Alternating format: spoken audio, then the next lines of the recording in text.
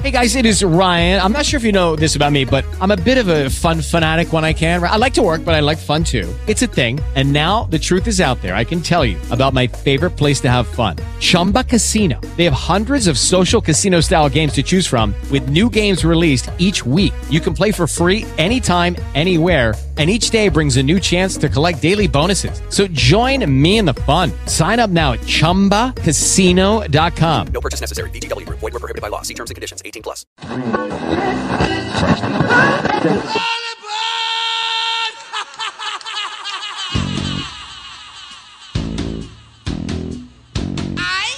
Hey, patrons, good morning. Welcome to Wednesday. Let's do this. And welcome to Lucas in the Morning. Woohoo! Here's who'll be joining us on today's, dare I say, extravaganza. That sounds about right. At 6:30 this morning, it's my buddy Mike Heller of The Mike Heller Show. Yes, he's my buddy. At 7:15, speaking of buddies, it's our buddy Bags. Bags? Andy Baggett of UWBadgers.com. And at 7:45, JP Kidon from Spectrum Sports. Oh, and then there's these two. Almost forgot. Give it up for Rob Vogel and Bill Johnson. Now those boos are going to me. That's not right, Dr. J. That is not right. Good morning. Rob Vogel in, no Bill Johnson as of yet. Hopefully he's safely driving down the interstate and nothing's happened between here and Beaver Dam. That's a hope. Yeah, I know that or I hope they didn't run out of coffee to fill that jug that he brings in here. And I mean a huge jug that he brings in here every morning. It's like one of the Mega Buddies or whatever, you get at your local convenience store. I'm sure I've said this line that I stole from Dennis Miller before. It was always one of my favorite stand-up routines when he was back in his heyday from Saturday Night Live. I saw him in concert, and he had the line, it was about the 7-Eleven Big Gulps. Yeah. And that was a big thing. And he had the line, who could possibly drink this much liquid? This is for the person who just walked off the face of the sun.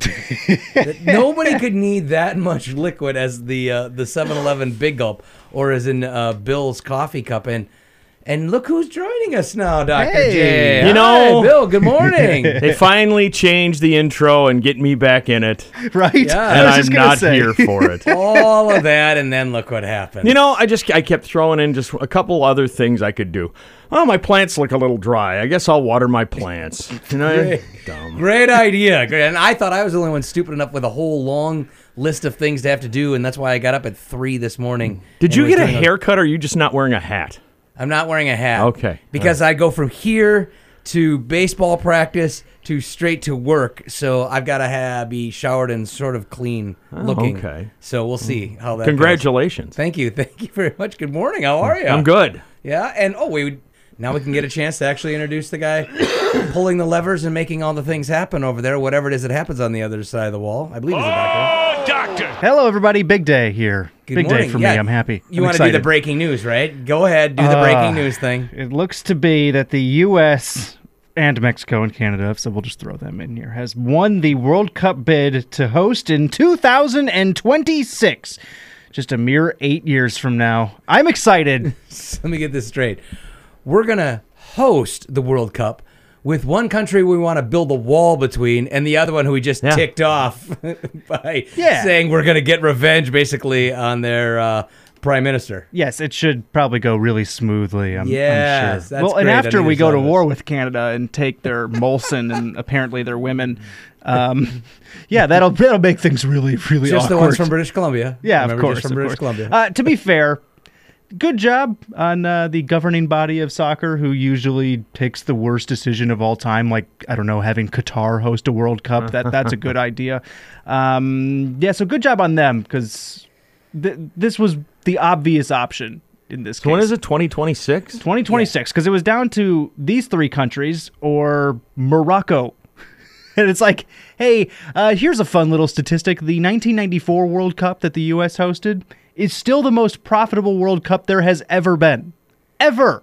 That was in 1994. We have all the facilities already made. So if it's the U.S., Mexico, and Canada, so does that mean there's going to be like one game in Mexico City and one game in Toronto and the rest is going to be...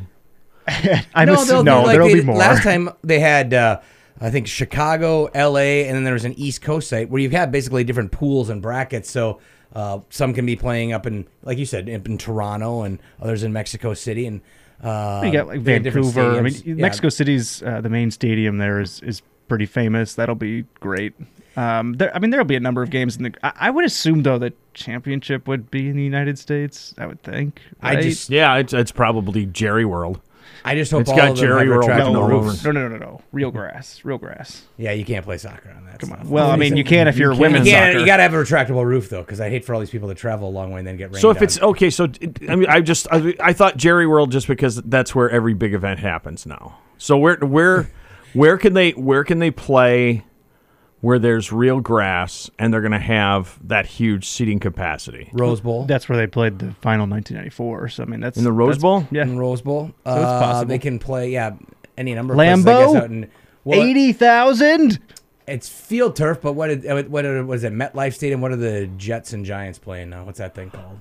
Yeah, that's field turf though. But you know what? I can remember when they had. I think this is when they had the last World Cup. Didn't they bring in sod in some facilities where they had artificial turf? Because I thought they played games in the Meadowlands. That could be. For some reason, I remember a story about them bringing sod into the Meadowlands, and I think it was for this. Okay. And the sod was brought in these big cubes. So basically, we think of sod, we think of a roll of sod, you roll it out, and you hope it grows. What they did was it was like on the backs of flatbed trucks, these big like 4x4 cubes, and that's what they lined up, and that's what the playing surface was. Okay, I have the answer to They played all of it- our questions. And they played Oh, at they've got the Soldier Field venues? in Chicago, didn't they? Oh yeah, I don't know. Oh, that'd be a good one. We just had this Their whole field hypothetical. sucks though. Right, and this one back, as Dr. J was mentioning last time around, it was in the old Soldier Field is where they played. Yeah, we had all these hypotheticals here, and here's basically the answer. So this is going to be the first time that the World Cup, they're going to expand the field that year from 32 teams like it is this year to 48 teams. So there we go. That's cool. The U.S. might get in. I think we can qualify. Well, you get the automatic qualification if you that's host true. it. Yeah. So that's fair. So do they all get the automatic qualification I'm then? guessing so. I would. That's kind of interesting, but I would think so. Probably with the expanded field, that would make sense. So let's see. The joint bid calls for 60 of the 80 games to be played in the United States, including all matches from the quarterfinals onward, while Canada and Mexico host 10 apiece. And here's the kicker: the final is expected to be played at MetLife Stadium, just outside of New York. Good shooting, boys. There we go. There we go. We got that done. This is all happening in the shadow of the fact that the World Cup kicks off this week in, I don't know if the first match is It in kicks Moscow, off but it's tomorrow. it's in Russia. JP Kadorn, I believe, is a big soccer nut, so we'll be able to ask him at 7:45 when he joins us. It's kind of depressing, like that the World Cup is kicking off tomorrow. It just if It's the depressing U.S. that event starts, or that we're not in it, or Yeah, that we're not in it. Because if we were in it, we would have been talking about it. It's a fun event. Even if we're not going to win it or whatever, it's still fun. I hate to rain on your No, parade, don't Doc. do it. But Don't be old guy here. in a gentle bend sort of way. Nobody wants to hear about soccer. Yes, they do. It's the World Cup. It's the greatest spectacle of all of sports. Should have seen Ben. He was breathing fire yesterday because Rob mentioned the word tennis during the program. That's okay. I would have been on board with that. All I Why'd you did mention was in tennis? Good, Bad, and Ugly mention that Rafael Nadal had won his 11th straight French Open, which is staggering. Staggering to think about, for heaven's sake. Yeah, well, why Who does can- he play on some it's- grass, huh? it's- How about he gets better on hard court, huh? Just the clay for Rafa? Well, huh? no, he's actually won majors on other I'm surfaces aware, as well. Rob, Don't okay? be such a hater. I'm making a generalization because it's funny for radio. Remember, Bill's the one that hates. You're What? the one I that thought builds Patrickis robots. was the one that hates. That too. we all hate. You're the one that That's builds true. robots, and I'm the Oh, one that gets that's- yelled at and that's my forgets his gig. stuff. Rob on top has of his car, remember? passive aggressive hate. Yeah, that's true. Just for the Yankees, and it's open hate there. It is true. Oh, passive aggressive. Yeah. Open hate. Well, we'll have Andy Baggett today is going to join us. Oh, wait, I forgot. I skipped over our first guest. And how could I do that? Mike Heller is going to join us at 6:30. I wonder if he's going to have a smile that's from ear to ear after the Brewers' big win thanks to Chase I Anderson think last night over the actually Brewers. he's going to come on. My prediction, he's going to be a little disappointed that the Brewers didn't bunt in that game yesterday and score more runs than 4. I think Bill probably missed it too. They turned their afternoon program into a bunting session. Oh, I guess God. it was Well, all as we found out from Tom bunting time. Argicourt, bunting can cure cancer and world poverty. So Well, that's Well, it's good. good. We should all go out Good to and know bunt that I'm today. going to have the kids work on bunting practice this morning. morning then if it can cure all of that. Mike Heller at 6:30, Andy Baggett at 7:15. John Ades might even pop his head in here at 7 o'clock. I think he's floating around the building somewhere. And JP Cadoran to break down the entire World Cup, preview it, give us the winners this year, and then tell us how the U.S. can get back in it by hosting it in 2026. My favorite thing to think about with soccer, what if one of the American pro leagues went to the European Pro League model? In other words, the bottom 3 teams in your league go and play in the minors next year. Right. Wouldn't that be wild? It would be amazing. See you, Florida Marlins. It was nice to know you. This is Lucas in the Morning.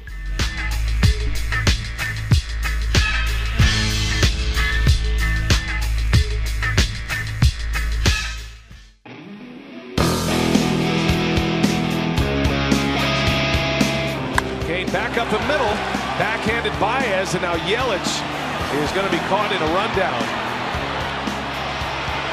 Kane on his way to second. Yelich trying to stay in it as long as he can.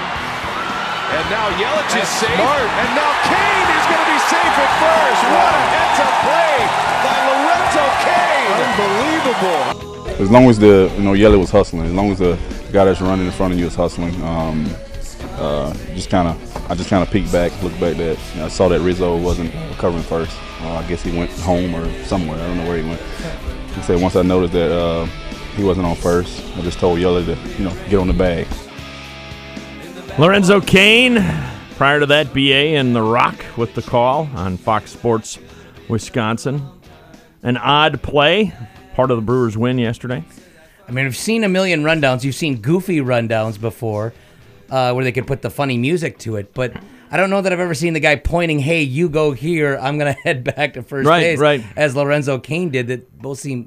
Was he that heads up and aware of what was going on? Because it's pretty cool if he was. Yeah. Chase Anderson is not going to the Hall of Fame, but since coming to the Brewers, Chase Anderson.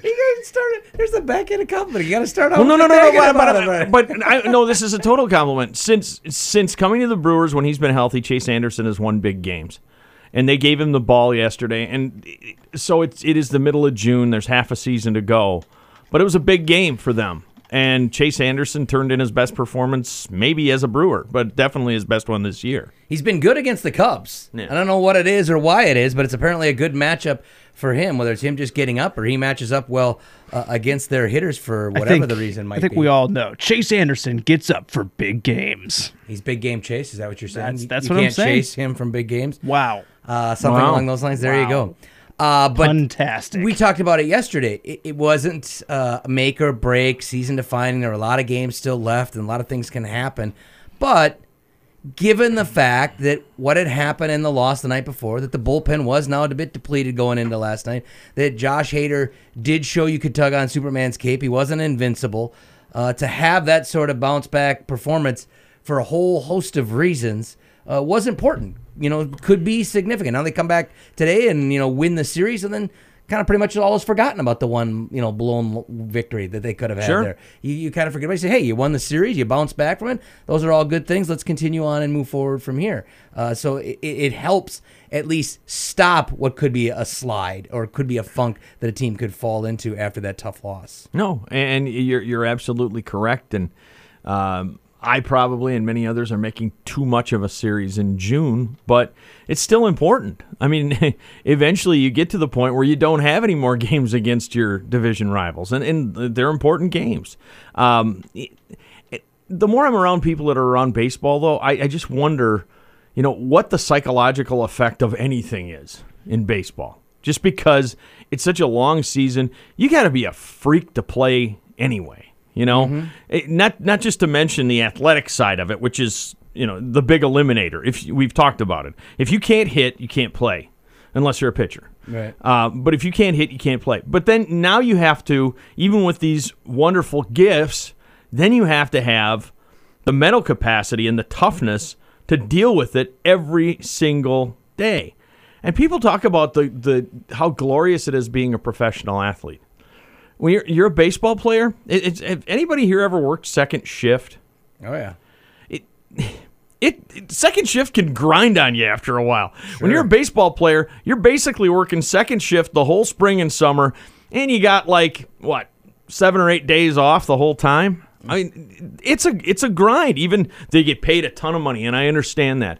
But to be able to go through that schedule, and show up when they show up at the ballpark every day, which is like what, 2, I think, for the players. They show up to get ready before BP and stuff. Yeah. And then they leave at midnight.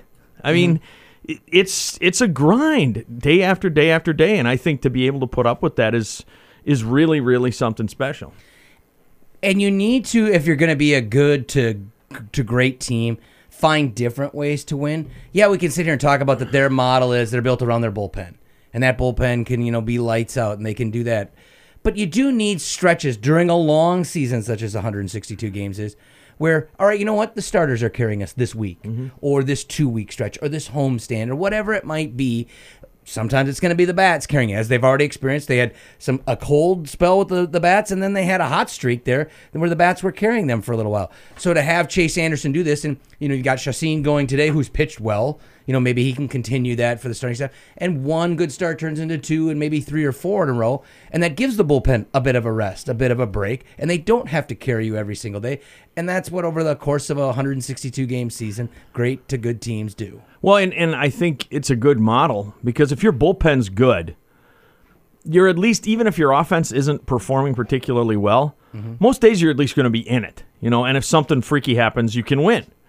Their setup, though, basically, if their offense is hot, if they run into a hot streak, they're killing teams. If they run into a hot streak, they're going to have, like they did in May, is the way that they're going to play. So it's a smart way to set up an organization. It also, in talking about that, you need different ways to win. It points out for the umpteenth millionth time that we've already said in this first 2+ months now of the season, of that the Kane Yelich acquisitions, how great they were and how much so far they're paying off and finding different ways to win. I mean, we just played the clip of the bizarre play from last night.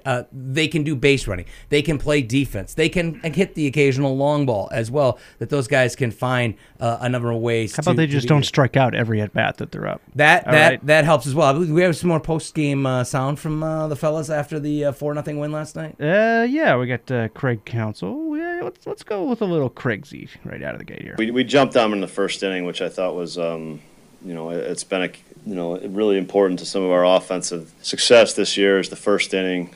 We got some base hits against him. I know he's walked some guys in the past, but I thought we swung at some good pitches there in the first couple innings. And they're back in first place. So all is well. You can remain calm. Just real quick around the room. Nothing to see here. Let's move along about your business. Around the room, what's the best move Stearns has made so far? I got mine. I don't know how you decide, but for me, how you decide between Yelich and Kane. But honestly, yes, I don't think it's either of those. Really? What's yours? Probably the Travis Shaw trade. Boom. I mean, that's mine. That wasn't bad either. Yeah, that's mine. I mean, the Yelich and Kane were great, but I mean, they've been searching for a third baseman since Don Money, essentially. Well, you got to think about what the Brewers gave up. Brewers gave up Tyler Thornburg. How's that working out for Boston? All right, yeah. That's a massively lopsided trade. And so far, they gave up Lewis Brinson for Yelich. That's massive at this point. That's an early trade. Small sample size, but it's working out pretty well. And they were searching for a leadoff hitter and a number 2 guy on a consistent basis to be in front of Braun and whoever. So all of these things, they're all right answers. Right. Maybe some more right than others. I mean, you think about it. So Hader and Phillips come over in the same trade, right? Were they were packaged together? And Brent Phillips? Brent Phillips, yeah, who's down in the minors at the moment, but he keeps popping up and down, and you never people really know. love him because of his infectious laugh. He does have a great laugh, but he may can't turn seem into, to make the major league team, but they love that infectious laugh. Yeah, but he may turn into a trade trip at some point too, if need be, or if there's an injury or two, he's coming. He's the first guy up for sure. So far, Hader makes that trade worthwhile. Whatever Phillips does. Yeah, there was the Will Smith trade to San Francisco. That's not working out great for San Francisco at the moment. The Brewers got, I think, Woodruff in that trade. So, yeah, I mean, it's like, they're getting pieces for guys that are going to teams and not doing anything. Well, and he's willing to move stuff around. I think, and maybe I'm jumping the gun on this, is the referendum on Orlando Arcia coming? It is Ryan here, and I have a question for you. What do you do when you win? Like, are you a fist pumper, a woo-hooer, a hand clapper, a high fiver? I kind of like the high five, but if you want to hone in on those winning moves, check out Chumba Casino. At ChumbaCasino.com, choose from hundreds of social casino style games for your chance to redeem serious cash prizes. There are new game releases weekly, plus free daily bonuses. So don't wait. Start having the most fun ever at ChumbaCasino.com. No purchase necessary. VGW Group. Void where prohibited by law. See terms and conditions. 18+. Say goodbye to your credit card rewards. Greedy corporate mega stores, led by Walmart and Target, are pushing for a law in Congress to take away your hard-earned cash back and travel points to line their pockets. The Durbin-Marshall credit card bill would enact harmful credit card routing mandates that would end credit card rewards as we know it. If you love your credit card rewards, tell your lawmakers, hands off my rewards. Tell them to oppose the Durbin-Marshall credit card bill.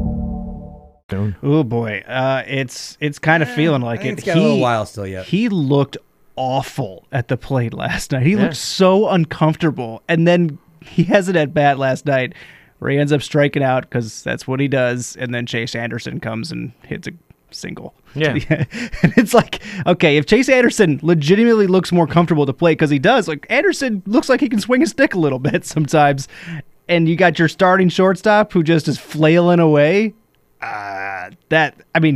They gotta do something. They have to get him down to the minors again because it is for an extended period. Yeah, it is a mess. I think that's what they wanted to do. Oh, absolutely. This last time, Absolutely. but then the injury kind of buffaloed that whole. But there's notion. nothing else you can do. There's no vet you can go grab real quick. You know what I mean? Just trade for a vet real quick who can just do some spot starts at shortstop and he goes down for a month or something.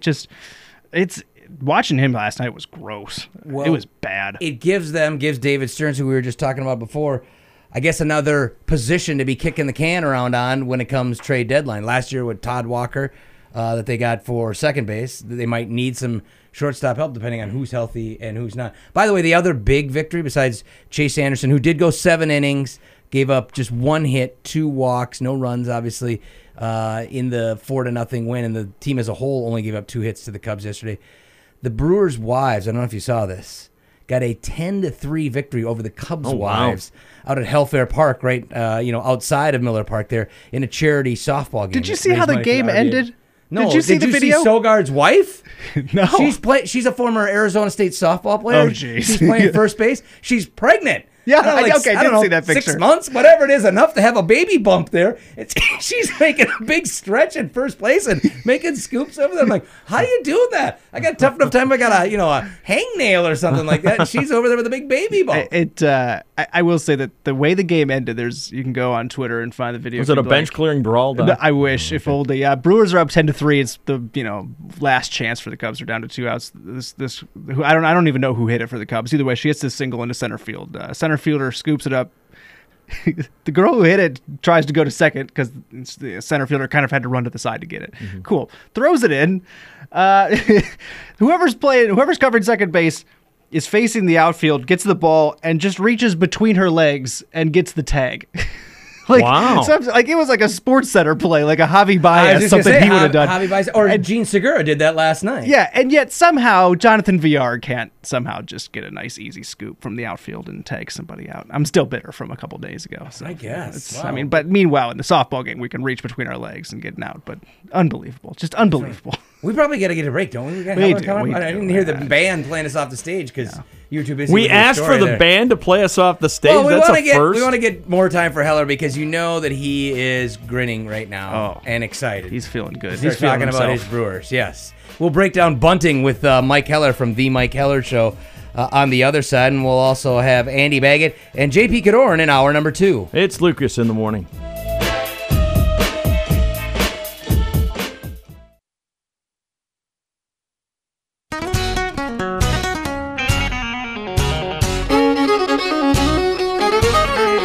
Shaw lines one right field. That's down fair. To the wall it goes. Yelich is in. Here comes Lorenzo Cain. And he will score. And Travis Shaw strikes again. Yeah, it's always nice to jump out to a lead. We're pretty good when we score first. So it kind of helps Chase settle into the game as well. And we kind of just took off from there. Brewers third baseman Travis Shaw. Brewers 4-0 winners yesterday over the Cubs. At Miller Park, they're back in first place in the National League Central. Joining us now to talk about that and other matters, the host of the aptly named Mike Heller Show, heard on these here radio stations. It's Mike Heller. Mike, how are you? Hi, fellas. I'm good. How are you? Well, we're doing all right. We heard Travis Shaw on the way in, and we had a little discussion in segment one. In your mind, is that the best move that David Stearns has made thus far as Brewers GM? Yeah, I would think, you could, from a position player standpoint, all three of those are pretty darn good. The acquisition of Kane in free agency, the Yelich trade, and the Travis Shaw trade. But yeah, Shaw's a bigger sample set. It does answer a positional need that the Brewers had. They also had one, where first base has been concerned, and signing Eric Thames and then Jesus Aguilar has turned into a pretty good deal. I think most of the things that Stearns has done have ended up being really good. And one of the things that goes relatively unnoticed is all of those bullpen pieces, all of those bullpen pieces are not homegrown. They're all acquired. So, even the concept of going to get Jeremy Jeffress back, some of that from a bullpen and a pitching standpoint has to be, given credit to DJ, their pitching coach. But shoot, I think across the board, most of the moves that David Stearns has made in his relatively young tenure in Milwaukee have worked out to be really good. So help us with the significance of last night's victory. Somewhere in between Bills must-win going into last night mode or the season is over, and Dr. J's, none of them really matter because there's 162 of them. Where does this victory last night fall for you? Closer to Dr. J. I don't think in September there are must-wins. There's never been a baseball must-win in June. Just, not in Major League Baseball. They don't exist. I got the pleasure last night to sit next to Tom Hardercourt in the first row of the press box for the whole night. And he's just, I love listening to him opine about all the things that are going on. And, he talked to us on the show yesterday and reiterated some of the things that I was talking about. And that is that, when this series ends this afternoon, sometime in the 4 o'clock hour, the Brewers will have 94 games remaining. What are we doing talking about a change in the standings that would, composite a full game? Today, right now, the Brewers lead by half a game. Let's say they lose. And, people will be angry because the Brewers will have lost 9 of 11, I think, then at that point, against the Cubs. And they'd be a half game out of first place with 95 games or 94 games to play. What are we doing? So that's why, no, I think it was a good win. Chase Anderson gave them exactly what they needed. Travis Shaw gave them what they needed. Lorenzo King showed the value of being smart. But it was a one-game change in the standings on June 12th. Speaking of what are you doing having a debate on bunting with Tom Hardercourt and Dr. J and not immediately giving me a call to get in on all this? Well, okay, so can I ask you a question since we didn't do it on the air yesterday? Sure, and I didn't hear any of the bunting conversation, so Dr. J just informed me of this morning. So just an either-or. If you have a runner at first base and you want to advance him to second base, what's the better scenario? To take advantage of your league-leading stolen bases or bunting and giving up the potential out? It depends who's on first base, but I'd steal. I'm not a huge bunt guy. Yeah, and it also depends, even for any situation, I guess, whether the guy's the great steal guy or not. I mean, who's at bat? I mean, is the guy even a decent bunter? And who's coming up next? I mean, I don't want to give up the out, like you said, if I've got a bunch of great hitters coming up next, but if it's a chance where I need to scratch one out there, then I go ahead maybe and consider doing so, especially if it's late in the game. Yeah. I suppose the biggest issue, and Dr. J was in with me yesterday afternoon, is that so many people were angry that the night before, after Hernan Perez's leadoff double in the seventh, that they didn't bunt him over. And we all, if you think about it, each of the next 3 hitters struck out.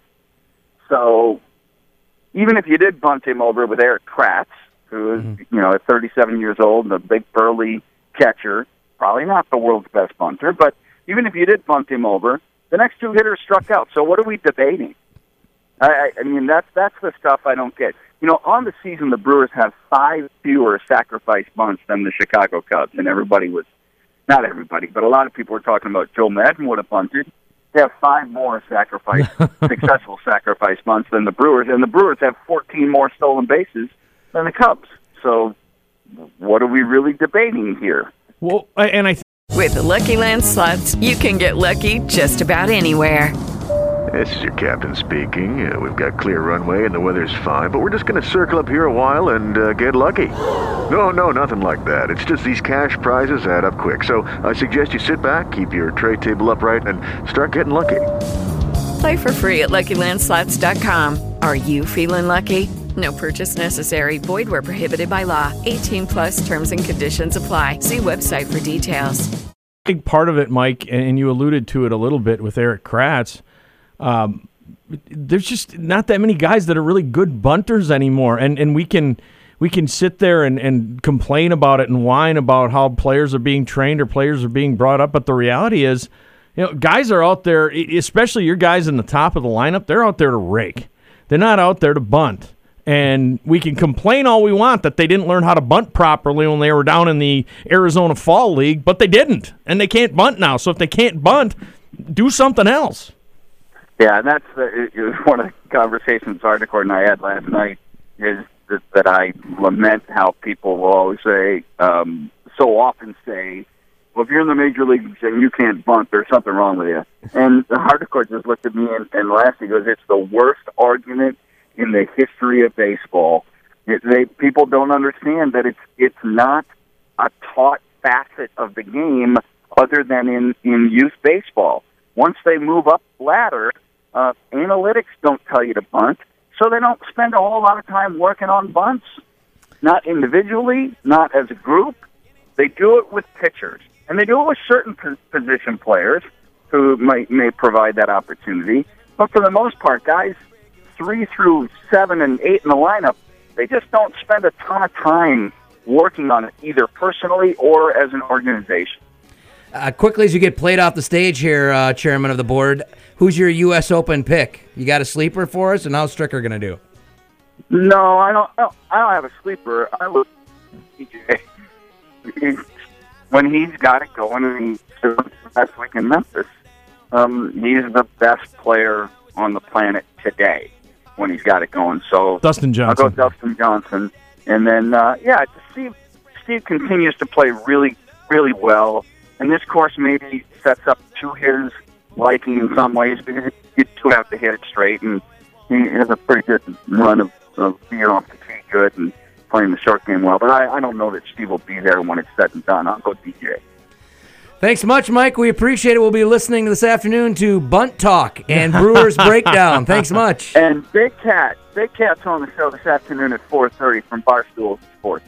All right, nice. Cool. Sounds good. Thanks, Mike. Thanks, Mike. That is Mike Heller from the aptly named Mike Heller Show. And he got played off the planet. Yeah. All of a sudden, his phone went to hell as soon as the music went on. We wasted all his quality cell signal on the bunt talk. Well, and that's it. The death of the bunt in Major League Baseball, somewhere Jay Bell is weeping. Yeah, and I was going to say in my answer to him, I'm the worst person to ask. I'm the guy who told his kids last night, hey, we're down a bunch of runs. Don't swing till you get a strike. And then your number 9 hitter swings on a 3-0 pitch. What did I just say? The leader of men. Yes, it's exactly. Lucas in the morning. Arms open wide, if love don't lie, we can fly where the wind blows. Lost my grandmother at my graduation. I guess she was excited to see me graduate, and just had a heart attack and came back here and had a foundation event, and she lost all brain activity that Wednesday. So it's challenging at times, but my family means everything to me. I don't know how close you guys are with your family. My family means everything to me, and if I have the opportunity to be home with them, I would love to be home with them. And the opportunity came, so I just relaxed at home, caught up on some sleep, just spent my time around my family. Packers safety Clinton Dix talking about why he was not at the Packers organized team activities. why he was not at something he wasn't required or had to be at or paid to be at. But I mean, we all understand that. We qualify it every time by saying that, but anytime somebody doesn't show up, it's a big deal. We make it a big deal. I mean, it's not No, really I a big think, deal. but They're no, not I think required it's to be there. I think it's a big deal with the team too. With the players? I don't think any of the players care. No, I think it's a big deal with the staff because they get limited time with the players now anyway since 2011. Wait a minute. You're the guy who just sat here however X many days ago and said in your mind, if it's not a big deal with the players, you don't care. You don't have a problem with it. No, Rob, I said I don't have a problem with it. I think the coaches have a problem with it, especially since 2011, because in 2011 was when they collectively bargained out however many of those off-season workouts that they used to have. Sure. So, I mean, I do think it's a big deal for the coaches. And I think it's one of those things that comes back to haunt guys, maybe on the practice field more than anything, but that comes back to haunt guys whenever anything goes wrong. So, I mean, I think that when we were talking about Brett Favre in Minnesota and they talked about fissures in the locker room, it's a fissure. It's not a crack. It's just a little tiny fissure, but that's what it is. Not for this. You're talking about even a required mini camp. Okay, I'll go with you a little bit. You're talking about training camp. Obviously, all right. Then there's something else. The who and the why. It can't be that big a deal. The head coach of the Packers just excused a bunch of veterans from this required camp. So, I mean, they can't be saying, oh, you got to be here, and then say, you know what, you fellas, take it off. And especially what HaHa does, too. I mean, I don't know. And there's a new defensive coordinator, and I understand that. But especially with the corners, and maybe even a little bit with the safeties, it kind of is what it is. I don't think there's a tremendous amount of book learning for those guys anyway. A lot of what those guys do is more dependent on reading things and on instinct and things like that. So, yeah, I don't think it's that big of a deal. And if it was a big deal, then do like you do with some other players. Write it into his contract. That he's got to be there? Give him some money and that you got to be there. Or if you show up, you do that. If it's that big a deal, do it. I don't know. I don't want to put... I can't read Mike McCarthy and all the coaching staff's mind. I'm sure they'd like to have him there, but I'm sure that we got enough other issues to worry about that if he doesn't show up for this and he has at least a legitimate reason or not, whatever, and it's not in his contract, then so be it. So if it's just... Now, here's the thing, though, too, and I think this is what they worry about. If it's just one guy not showing up, that's fine. If all of a sudden it becomes an epidemic...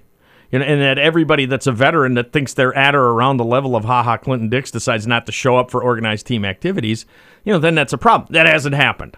And I think that maybe that's kind of the paranoia of being a coach where you think, well, geez, what if all of a sudden I show up and all I have is my draft picks and my undrafted free agents? That's not going to happen. We all know it's not going to happen. But I think this is kind of what goes through their minds when one of their leaders doesn't show.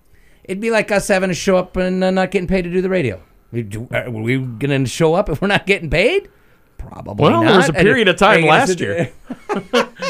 Or are we going to show up 3 hours before the show and sit around for a couple hours, not getting paid, not doing anything until the show starts? It'd be nice. I'm sure Dr. J would like to have the company in the morning while he's putting things together, and maybe there's something useful to do. Absolutely, I'd love to have somebody here. It's not there. You're not being paid for it, so, They're not getting the rewards on the other end. They have no problem cutting a player loose when they want to cut him loose. When he gets a little injury, boom, you're gone. There's no guaranteed contracts except for maybe a quarterback. You're gone. So I have no problem when it's not. If it's not a contract reason and there's a big problem, like you say, all right, then I'd understand it. If he's saying, I'm not coming to anything. I might not even come to the required camps. I want a new deal. All right, then there's a problem. But if a guy says a family member had a heart attack and I had a graduation and another event with my family going on, oh, all right, then it's fine. You weren't required to be here anyway. Good. Birthdays, dead or alive, coming up. Hopefully alive, most of them for that book. There's one coming up that I hope stays alive for a while. Oh, Lucas really? in the morning.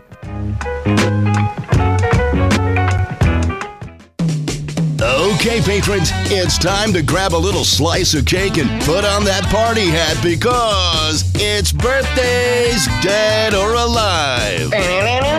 You said it's your birthday. Here's Uncle Lukey. Rob, birthdays.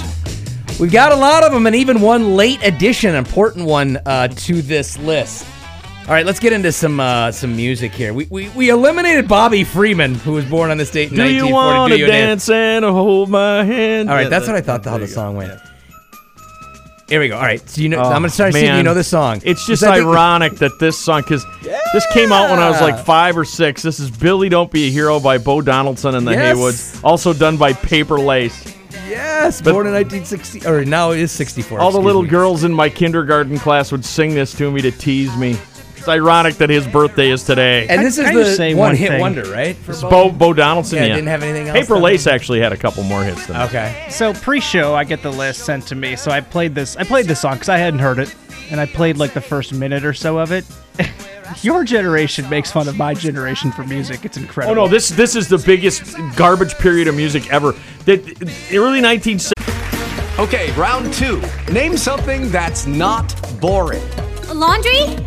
Ooh, a book club. Computer solitaire, huh? Ah, sorry, we were looking for Chumba Casino. That's right, ChumbaCasino.com has over 100 casino-style games. Join today and play for free for your chance to redeem some serious prizes. ChumbaCasino.com. No purchase necessary. Void where prohibited by law. 18 plus. Terms and conditions apply. See website for details. Say goodbye to your credit card rewards. Greedy corporate mega stores, led by Walmart and Target, are pushing for a law in Congress to take away your hard-earned cash back and travel points to line their pockets. The Durbin-Marshall credit card bill would enact harmful credit card routing mandates that would end credit card rewards as we know it. If you love your credit card rewards, tell your lawmakers, hands off my rewards. Tell them to oppose the Durbin-Marshall credit card bill. 70s, there were story songs. There was this. There was Run, Joey, Run. There was Seasons in the Sun. I mean, it's all just garbage. It's schlock. Wait a minute. When you say what year is this? This is 1971 or 72, I think. I mean, I was 3, so I don't know how much my generation was writing this music. I'll take the blame at the for age it. of 3. I was into for music heaven's sake. and sports Yeah, early, it's so all your I'll fault. take the blame for it. All your fault. All right, let's get on to some other ones. John Nash, mathematician, the subject of the movie A Beautiful Mind, born on this day in 1928, also won a Nobel Peace Prize. Red Grange, the Galloping Ghost, from the University of Illinois, 1903 was his birthday, June 13th. All right, have you heard of Basil Rathbone? Yeah, he played Sherlock Holmes in the movie. Nice, good call. 14 films in all from 1939 to 1946. By the way, that's a lot of movies to pump out in that 7 He was the year Robert period of Downey time. Jr. of his time. I guess. In our profession right now, Tony Bruno, sports radio talk show host, celebrating his birthday today, turning 66. Hannah Storm. All right, we could probably lose Billy, don't you think? No, wait, I got to don't set up be one of the a other ones, don't I? hero. All right, you have one of the theme songs for us? Yeah, that's. Let's go to one of the theme songs then. What theme song is this to, Bill? Oh, this is, and I knew they had their birthday today too. It's, I can never think. Full House. There we go. Full House, Yeah, my 'cause kid's new favorite show. I knew Ashley and Mary Kate were today. Yeah. Ashley and Mary Kate, born on this date in 1986. So as I was graduating from high school, when they were born, and so the two of them would play the one character on the show, whatever that girl's name was on the show. So I was about to say Hannah Storm from, let's see, CNN, NBC, now of ESPN, married to Dan Hicks on NBC. So they are a sports family, born on this date in 1962. She had a weird, serious accident that she suffered, like the gas grill or something exploded and caused some serious damage to her. All right, this is the theme song to what, Bill? The Waltons.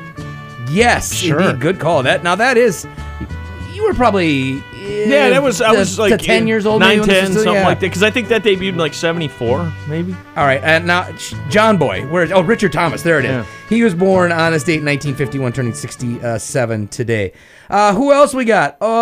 Jason Spezza from the NHL. Valerie Bure, another former NHL player. Have we got his theme song? Yeah, there it is. I've saw long. Is this it? Sure. I couldn't think of anything. This was your song. I Am the Walrus. Is that it? That's it. I Am the Walrus. It is my birthday. Goo Goo Gachoob. Bill Johnson turning 53 today. Doesn't look a day over 51. No. Thanks, Doc. Yeah. That's what I'm going for. Anything under 60, man. It's about as old as the coffee mug that he's got, or the coffee inside. So happy birthday Thank to you. Bill. Thank you. As well, John Adias will join us in hour number 2, as will Andy Baggett and JP Cadorn on Lucas in the Morning.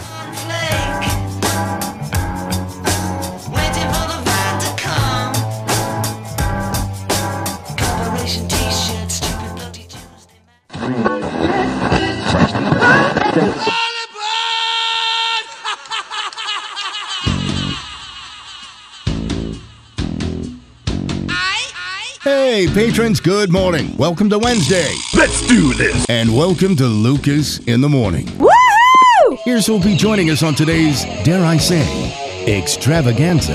That sounds about right. At 7:15, it's our buddy Bags. Bags? Andy Baggett of UWBadgers.com. And at 7:45, JP Kidon from Spectrum Sports. Oh, and then there's these two. Almost forgot.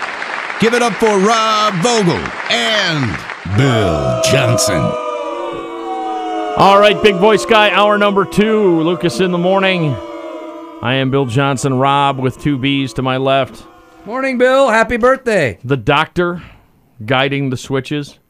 Is there a doctor in the house? I'm a doctor. What's up, Doc? Nice. Yeah, one of my one. favorites. I grew up with that stuff and joining us now. The voice of Badger Volleyball, it's John Audius. John, good morning. Hey, fellas. What's up? Happy birthday. Thank you. Take a stab at his age. If you're looking at him, Oh, this is guess dangerous. Bill's age and then guess Bill's liver's age. Oh, jeez. You are 46, and your liver is 87. Hey, I won on both. You clearly went with that. Whenever a woman asks you how old do you think I look or something, 24. You usually say whatever she says. Whatever she looks. Take 10 years off. You look about immediately. 47, Vogel. Thank you. Am I close?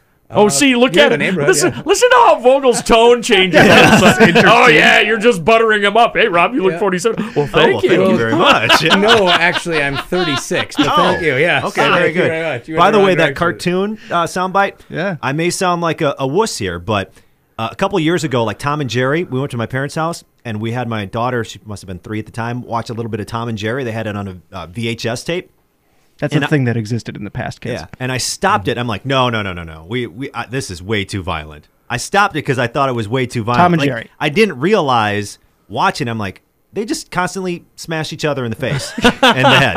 And I'm like, I don't want my. Well, that's where Itchy and Scratchy came from. I know. My favorite. Itchy and Scratchy making fun So I of them. stopped it, and I didn't. That's the first time in my life I realized how violent old cartoons really were. Oh, man. How about the Roadrunner? You ever get an anvil dropped That on was you? my favorite Wile E. Coyote and Roadrunner. I was just afraid that she was going to start hitting people. I'm always appalled about how many people don't get it when I reference, if 2 people are doing something stupid, and I'll call them, well, I got Itchy and Scratchy. They don't even actually have to be doing something stupid. Dr. J could ask me something, I'd refer to the 2 of you as Itchy and Scratchy just because you're here. Who Itchy and Scratchy? You I don't know get Itchy that. and I'm like, Scratchy, come on, don't The you? Simpsons? Guys, Don't you know who that I is? grew up in the 90s, so Yeah. The Simpsons were part of my diet until Simpsons Family Guy have been- came around, Wow, and then The that's Simpsons odd. weren't funny anymore. You don't look a day over 56. Yeah. I don't know how that is. Thanks so much. U.S. Open teeing off this week. You mentioned it when you walk in here. Where does the U.S. Open rank for you in terms of your favorite golf tournaments to watch as a spectator? Well, all the majors instantly go to the top 4. Like right. I don't want to miss any of that, especially on a Sunday or the opening day on a Thursday. So if I had to rank just the majors, I would go Masters, then I would go U.S. Open, then the Open Championship, and then probably the PGA. Can If I had to put just rank Players, like the Players Open above 3 of those? Probably I'm going Masters and then the it. I put Players. the Players at number 5. Yeah. See, I think they've all got their place. Yep. I think the U.S. Open is designed for that guy who's sitting on the edge of his seat just watching for a player to make a violation so he can call in and tell him, oh, yeah, he didn't address his ball properly. He gets a 2-stroke penalty. Because that's also the guy that likes to see the greatest golfers in the world get dragged down to his level. And the U.S. Open, well, basically since the last time it was Shinnecock, they've tried desperately not to be that tournament. Because when they had the tricked up greens the last time at Shinnecock, it was a joke. But yeah, it's basically designed for that, to make the lives of these highly paid professionals miserable. And they were tricked up because they basically stopped watering them for 2 years. Right. One of them turned purple. They Yeah. actually had to water it during the final round to keep it from totally dying in the middle of the round. I'd go with you, Masters one, because not only is it the same course every year, it's so beautiful and it's a lot of fun to watch, but it's the first one of the year and you're like, finally, spring is here. I'm going to get to go golfing, go outside soon and do Plus stuff. you get Jim Nance. No, thank you. You know what? I might put the Open Championship second. I was just going to say. Because of the timing. That's exactly what I was going to say. I was going to put the Open second because it's on and I wake up in the morning, you can have breakfast, you can hang out and you're watching guys play golf and it's fun, different shots across the pond. And Wraps up they're having early, to wear sweaters and hoods and whatever. And you're like, hey, it's 85 degrees here. They're freezing their butts off over there. What I like about the Open Championship is the further north they get as far as the course, the drunker the crowd is. Because you look out into the crowd, those guys that are following the last group up on 18, and you see they've got these enormous beers they're drinking. And I understand. I mean, there's probably not a stand that close, but I mean it's like a quart and a half, and they're the guys from Train Spotting. It's fantastic. I always thought it'd be fun to go to the Open Championship, but then like what Vogel said was the weather is horrible, so then I think that it might not be that fun. Yeah, you'd have to get the right year for it. The U.S. Open, it's okay to watch, but I'm always, could I just have a couple more birdies? It's funny when you say, like, the guy who likes to see the pros being brought down to our level. The funny thing is they're not actually still being brought down to our level. They are still shooting far beyond what we all shoot, average Joe going out there. Even if they grind to a 72 or a 74, that's still better than almost all of us who play golf, on a weekend basis or once a month or whatever it is. Not to mention if we played that course on those days with those conditions, we'd be shooting like 112. Well, you remember the bets that like Tiger Woods and they did the things where they had certain celebrities come out, like I think it was Justin Timberlake once and Ben Roethlisberger did it once, and they'd have average Joe come out. What would they shoot on an open course or a major championship type course? And Tiger bet that they wouldn't break 100 or something. Oh, for sure. They would. And they worked. Yeah. I mean, Especially I played Pebble Beach once and shot mid 80s, and that was hard when I was playing well. And you're playing from the tees that were your tees. And you this weren't playing from US, the US pro, Open rough or anything like that. Imagine playing from the pro tees. Like it would probably be close to 120. I bet I know it. I probably know 20 people that have played the championship course at Whistling, and out of those 20 people, and they're all good golfers, I bet 5 of them quit before they got done. Or it expressed that they felt like quitting just because it was that hard. Yeah, I've played it and played well there and shot an okay score. I've been able to break 80 I golf there once with before. you? We did golf together once. But one, it was nowhere near the tees they were playing. Right. So we weren't way back. We had really perfect weather, and the rough wasn't up as much. I'm sure you've probably played, did you play back in the day when the GMO U.S. Bank Championship was in Milwaukee? I didn't, but I have played Brown Deer, yeah. So I played Brown Deer before as just, average Joe when I lived in Milwaukee, and then I played it on media day right before the tournament. And the rough grows up so thick. And what for those guys, the pros, is, of course, they just carve up. They're shooting 6, 7, 8 under on a given round. Sure. For us, if you put it in the rough, it was 1 or 2 shots to hack it out to get back in, and we were if you toast. could find it. Right. So I was lucky if I shot even a reasonable score, nowhere near what those guys are shooting. So better scenario for golf. I mean, and I guess we can throw a little bit of our personal opinion into this. We get to Sunday, and it's Tiger versus Phil. We get to Sunday, it's Tiger or Phil versus Dustin Johnson. Or we get to Sunday and it's Dustin Johnson versus Jordan Spieth, 2 of the guns going at it. What's the best case scenario in your opinion? Well, TV ratings-wise, it's just anything with Tiger because he draws people that don't care about golf or don't care about, as you might say, rich Caucasians battling it out for trophies. But is it he's going to bring other eyes and eyeballs to it. Is it better? Is it better if he's playing Phil, or is it better if he's playing Johnson or Spieth or one of the young guns? I don't think it matters at all. I don't think it just matters. Has to be him. I'd give a slight edge to maybe Tiger versus Phil because that's a good storyline. Yeah. The 2 old guys going at it, but I don't think it would matter. I think if Tiger's there, that's going to be ridiculous. Either way, it's different and it's fun. It would be fun to see him go toe-to-toe just once, with one of these young guys that this generation of Dustin Johnson and Jordan Spieth, as you picked out those 2 names, Ricky Fowler, whoever you feel next, who were all inspired by Tiger. They might have gotten into golf anyway, but to get to where they got to, Tiger was a driving force. And so it'd be fun to see that because Jack had an occasional duel with a younger player or somebody else who came along later. It'd be fun to have that for Tiger as well. Worst case scenario, unknown player, not from the United States, leading by 4 going into the final round. The U.S. Open usually produces those. Yeah, that's the one tournament say. does. Who keeps it straight and can just make par score. And real quick, that's the worst thing. Like if you have a 4-stroke lead in the U.S. Open, scoring is at a premium. Like that's not very fun to watch because it's hard to overcome 4 shots unless the other guy just screws up. Right. You know? Thanks, John. All right, see you guys. Thanks, John Happy Arias, everybody. Thanks, John. It is Lucas in the Morning. You know that chick that used to dance a lot? Every night she'd be on the floor shaking what she'd got. Man, when I tell you she was cool, she was red hot. I mean, she was steaming.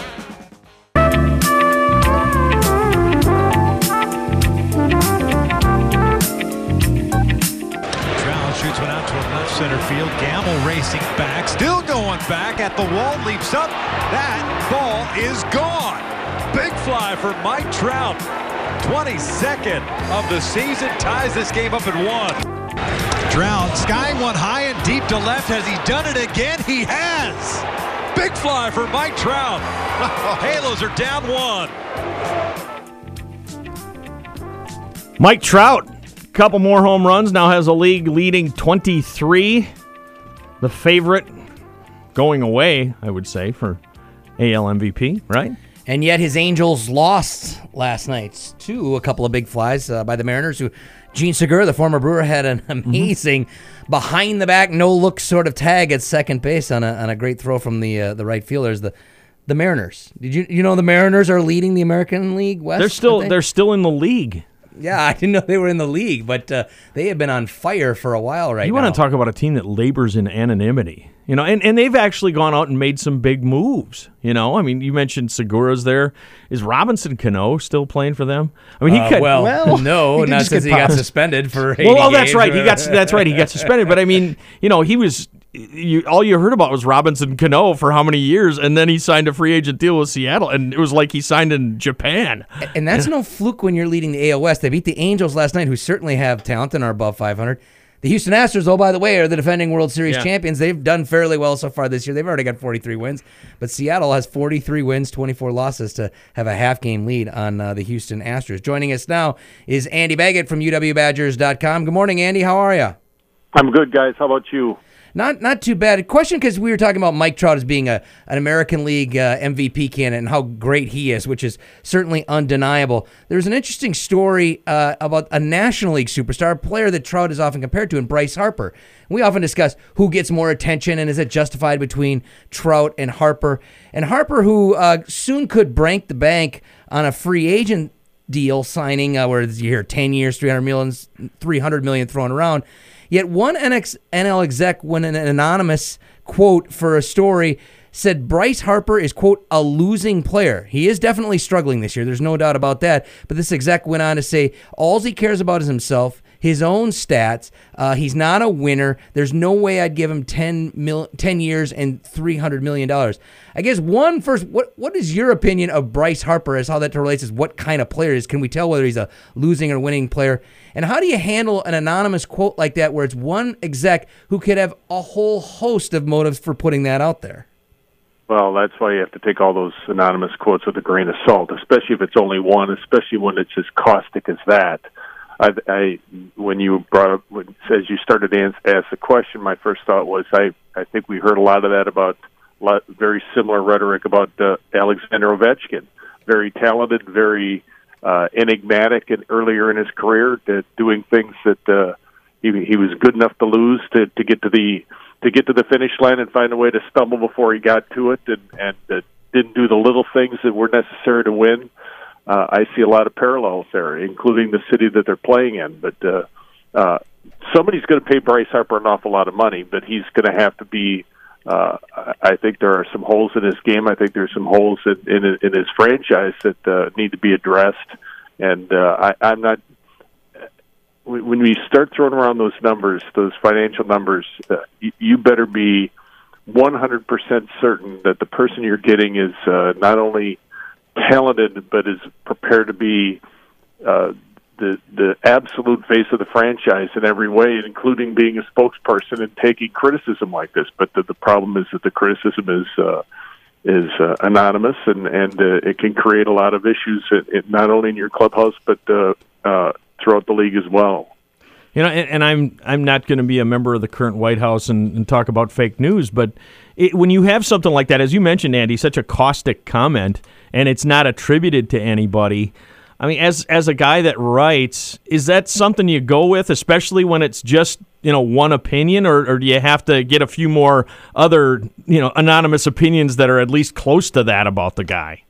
Well, whose byline are we talking about? That's the big question. If it's in baseball, in the world of baseball, if it's Peter Gammons, if it's Rosenthal, if it's someone who's established, I think it has a little bit more credibility and more thought is given to it than if it were, not to disparage daily beat writers, but someone who covers a team specifically and a lot of people aren't aware of. That's where it starts. I mean, if there's if somebody has, if it's someone and it's someone whose opinion you respect, I mean, a writer that you respect, then I think it carries a little bit more weight than if it's someone you don't know. Brewers win yesterday over the Cubs. Last night, 4-0, getting a good outing from Chase Anderson, 7 strong innings. An interesting question that Bill brought up when we were talking about players that contributed yesterday, whether it was Kane or Yelich and on down the line, Travis Shaw, who had a couple of big doubles.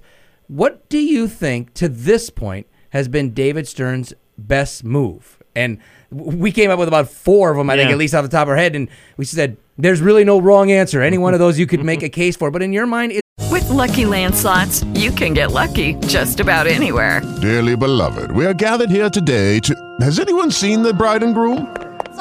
Sorry, we're here. We were getting lucky in the limo and we lost track of time. No, Lucky Land Casino, with cash prizes that add up quicker than a guest registry. In that case, I pronounce you lucky. Play for free at LuckyLandSlots.com. Daily bonuses are waiting. No purchase necessary. Void where prohibited by law. 18+. Terms and conditions apply. See website for details. Say goodbye to your credit card rewards. Greedy corporate mega stores, led by Walmart and Target, are pushing for a law in Congress to take away your hard-earned cash back and travel points to line their pockets. The Durbin-Marshall credit card bill would enact harmful credit card routing mandates that would end credit card rewards as we know it. If you love your credit card rewards, tell your lawmakers, hands off my rewards. Tell them to oppose the Durbin-Marshall credit card bill. Is there one that you would pick over the other where this move it trumps all the others? I think Lorenzo Cain, because not only did you add a guy who's got a resume, who's a playoff MVP, who's led a team to a World Series championship, who's certainly one of the best players at his position in Major League Baseball, but he has a presence in the clubhouse. He is someone who clearly thinks the game, who clearly cares about the game, clearly cares about being in Milwaukee. He's made it very clear that getting back there after time in Kansas City was a big thing to him. I think when you have a leader on your team who puts forth messages as he does, who puts forth effort as he does, who puts forth production as he does, that to me is those are difficult commodities to fill in the name of one person, and yet that's what's happened with Lorenzo Cain. And I think that if you're talking about as comprehensive impact as you could have, I think his acquisition is the biggest. Well, and here's the thing, and we talked about bringing up these moves that Stearns has made, and for the most part, they've all been good moves, and they've all helped, and they've improved the team faster than many of us thought the team would improve. I think that just makes the impending trade deadline that much more exciting, because you got a guy running the show that you have faith in, that you're excited to see what kind of moves he's going to make. Well, there's absolutely no question about that. He's definitely won over a lot of people with his player personnel acumen. He's definitely made some really good decisions regarding personnel, and you're right. I think you have a very interesting combination. If you're a Brewer fan right now, you have to believe that the combination of Mark Adonasio, who's willing to pay the freight, and Stearns, who's willing to explore a lot of different options. I think you have a good combination of guys who are know that that deadline's coming up, know that this is a contending team, know that there's some really good pieces out there to be had, and it's a matter of putting together a good enough deal to make it all happen. I would if I'm a Brewer fan, I'd feel pretty safe about what the circumstances are at this point. when we've talked about what could come for trade deadline and what the Brewers might need to look at, certainly starting pitching is one that gets talked pretty frequently and near the top of that list, if not at the top. But one that Bill brought up earlier today, is shortstop now on that list? Or do you think that they still have an answer at shortstop and don't need to at least get a short-term fix at that position given the struggles of Arcia? I'm not so sure that let me see how Brad Miller pans out. There's sometimes you get guys that just need that opportunity, and he's. I think this is going to be a good opportunity for to get a measure of what he can do. I'm not. Orlando Arcia is not someone that you write off, and when you look at that. When you look at that lineup, yes, you'd like that production out of the shortstop spot, but you have great production out of the third base spot, and you have in terms of run production, and I think you're going to eventually get to that out of the first base slot. So your corner infield guys are definitely coming through, and shortstop. I would have to really look at a deal to judge whether or not that has to be done, because right now. I still think you're in a pretty comfortable position with regards to evaluating your options as opposed to going out and getting someone in terms of a trade. Thanks, Andy. We appreciate it. All right, guys. Enjoy your days. Thanks, Andy. You too. That is Andy Baggett from UWBadgers.com. Are the Golden State Warriors ready to just open up the checkbook and give it to Kevin Durant and say, you fill in the numbers, and we'll see you next season? Yeah, why wouldn't they be? Well, we'll talk about that when we come up next on Lucas in the Morning.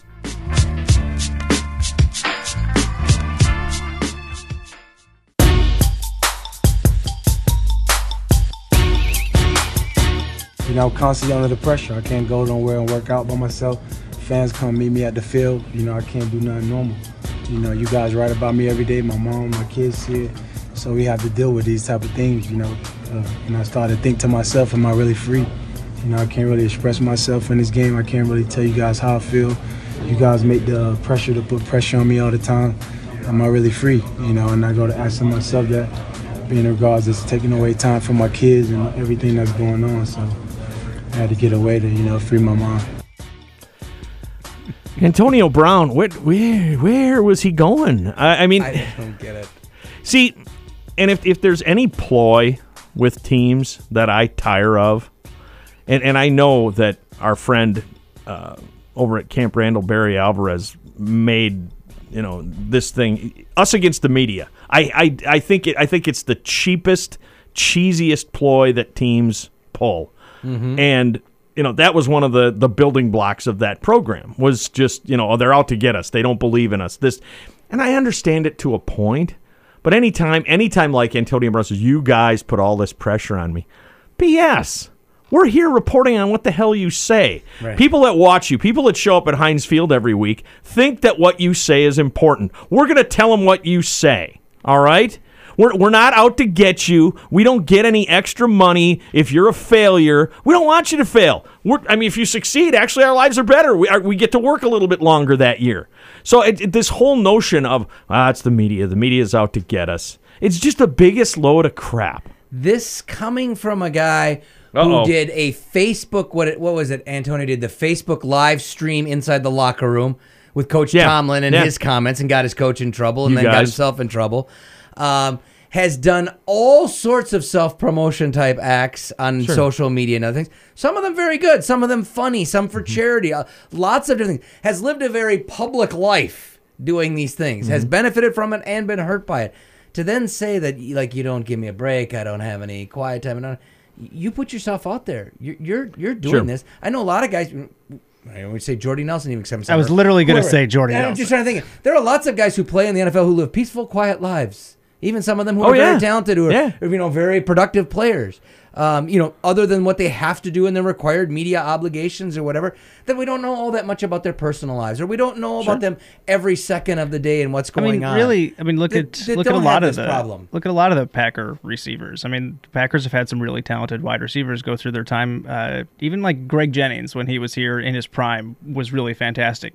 how much did you really know about Greg Jennings? How much pressure do you think Greg Jennings was under? Like, not like Antonio Brown, because he chose to put himself in the spotlight like he did. It wasn't till the end with Greg Jennings, with his contract and then comments that he made after he left. But you're right. Brown has put himself in the position to because of all the celebrations, because of all the stats and everything. To be honest, he's put himself in a position where he could have gone one or two ways. He could have been an amazingly talented player who could have been Kawhi Leonard and didn't talk much and didn't say anything outlandish or do anything outlandish, or he could have been Antonio Brown. And he chose to be Antonio Brown. That was a choice, a conscious choice by him to be in the limelight. So, wow, shocking. Well, there's going to be some pressures to use his position.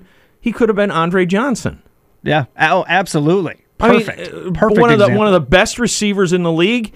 And Larry Fitzgerald. Other than his touchdowns, you didn't hear from him. Same thing, Larry Fitzgerald. Yep. It's just, you can kind of choose who you want to be and who you want to be perceived by in the media and by fans. And he chose one path, the other guys chose a different one. So now you can't sit there and backtrack on it and be, oh, you guys are putting so much pressure on me. Get out of here, you loser. Brown and the Steelers are starting to remind me that the Pittsburgh has sort of become, in my mind, an NBA team. The Pittsburgh Steelers. The look at me, passive aggressive. I'm tweeting about this. Leave me alone. But oh, by the way, here's my self promotion.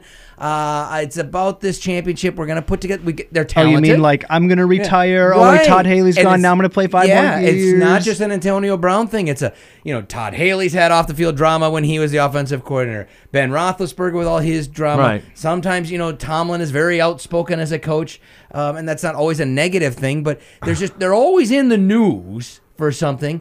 But I want to sometimes say, Steelers, when's the last time you've won a championship? Right. That you've been very good, but we've always been saying, like, shouldn't you be a little bit better? I don't quite understand it. Last year, putting the targets on their back in some ways and saying that they were better than the Patriots, and then they didn't even get home field advantage in the playoffs. Well, they kind of did. Part of that, they got robbed of it. Yeah. Part of that, too, though, is it with Roethlisberger? And I would never take anything away from him on the field. I mean, I think he's been... That was a very good way of phrasing that, by the way. But he's not exactly the Rock of Gibraltar as far as the leader of your organization. And there hasn't been anything really since the motorcycle accident and the whole suspension and everything else. And he definitely had some dust-ups personally, but he's not...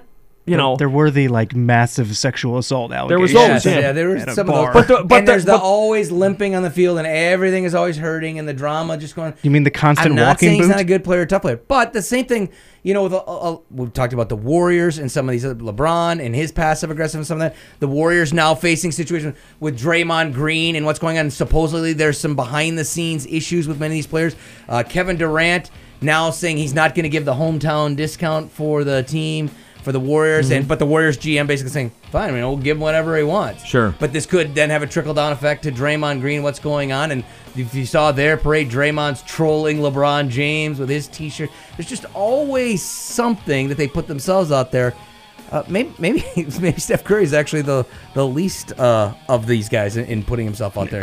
It's Klay Thompson. Klay Thompson. Yeah, probably Klay Thompson. It's just interesting, too, that when you look at these teams, especially teams from a place like Pittsburgh or Green Bay, things like they say, well, the team reflects its population, the team reflects its fan base. Yeah. And everything you mentioned about the Steelers, they don't reflect the people of not Pittsburgh. Anymore. No. Not this team. No. Not especially one without a defense, as they haven't really had in the past few years. That used to be their calling card. JP Cadoran coming up, Lucas in the Morning.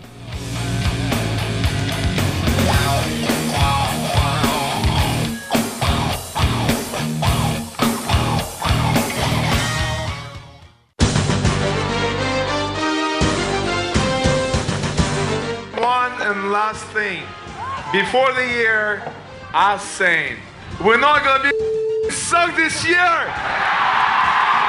We're the Stanley Cup champions! Yeah! No, that was not Ivan Drago from Rocky IV. That was JP Cadoran giving a pep talk to his Pee-wee team before their last game. Alexander Ovechkin, who is we're not gonna suck today. Alexander Ovechkin is my spirit animal. He's on the bender of all time sports celebration benders going on right now. Joining us now to discuss a jubilant Alexander Ovechkin and other things from Spectrum Sports. It's JP Cadoran. JP, good morning. It is a bender to end all benders, isn't it? It's marvelous. Did you know his mother was an Olympic athlete? Like a two-time Olympic athlete. She played basketball, and I don't know if it's Ovi has a brother or another relative, own a women's professional basketball team over in Moscow. Then a number of the American women that play in the WNBA, when they go in the off-season for them, a lot of them go overseas and play. So I know Lindsay Whalen, who plays for the Minnesota Lynx, went over there and played for Ovi's mom. And so, that's where they actually make. That's where they actually make their money. They do. They made the players, make a lot of money. And so she was telling the story about that. She's met Ovi once because he came over in the off season and went to a game or two of her Russian basketball team. And there's your Minnesota Lynx update. That is it. Yes, way to work it in. Exactly. So JP, it's. I think people have been up and down on Ovechkin for years. I think hockey fans in general are kind of cool to Russian players a lot of times, and it's always kind of been cast as he was the bad guy and Sidney Crosby was the good guy. And I don't know if he feels this way, but I think it's the way it comes across. It's a wonderful moment of redemption for him. It's a wonderful moment where, he gets to actually be the good guy, even if it only is for 15 minutes. I'm just thinking about everything I saw at the parade yesterday, just thinking that he gets to be the good guy, and just how he completely seized that moment up on the podium. For those who weren't tuned to NHL Network at 1:30 in the afternoon like I was, it was the Caps celebration parade, and he took his opportunity and he made the most of it, right? I mean, just dancing on stage, screaming, the team singing "We Are the Champions" in front of a cool couple 100,000 people on the National Mall in D.C. It was so fun to watch, because that is a team that is just about partying. I wonder if it's setting a new precedent. Like, that's not to say that the Blackhawks didn't have fun with their parade or that other teams haven't had fun with their celebrations, but this, by all means, is a new standard, with swimming in public fountains, video of them at every bar around the country, drinking out of the cup. It's just, I feel like they're setting a new standard, which is also maybe a dangerous precedent to set. He's probably doing it much more low-key, but the guy enjoying this party the second most of all the Capitals after Ovi has got to be Barry Trotz. He's a free agent coach. The Joe Flacco, as Dr. J referenced, the Joe Flacco contracts of all contracts coming here, because he's about to cash in with the Caps.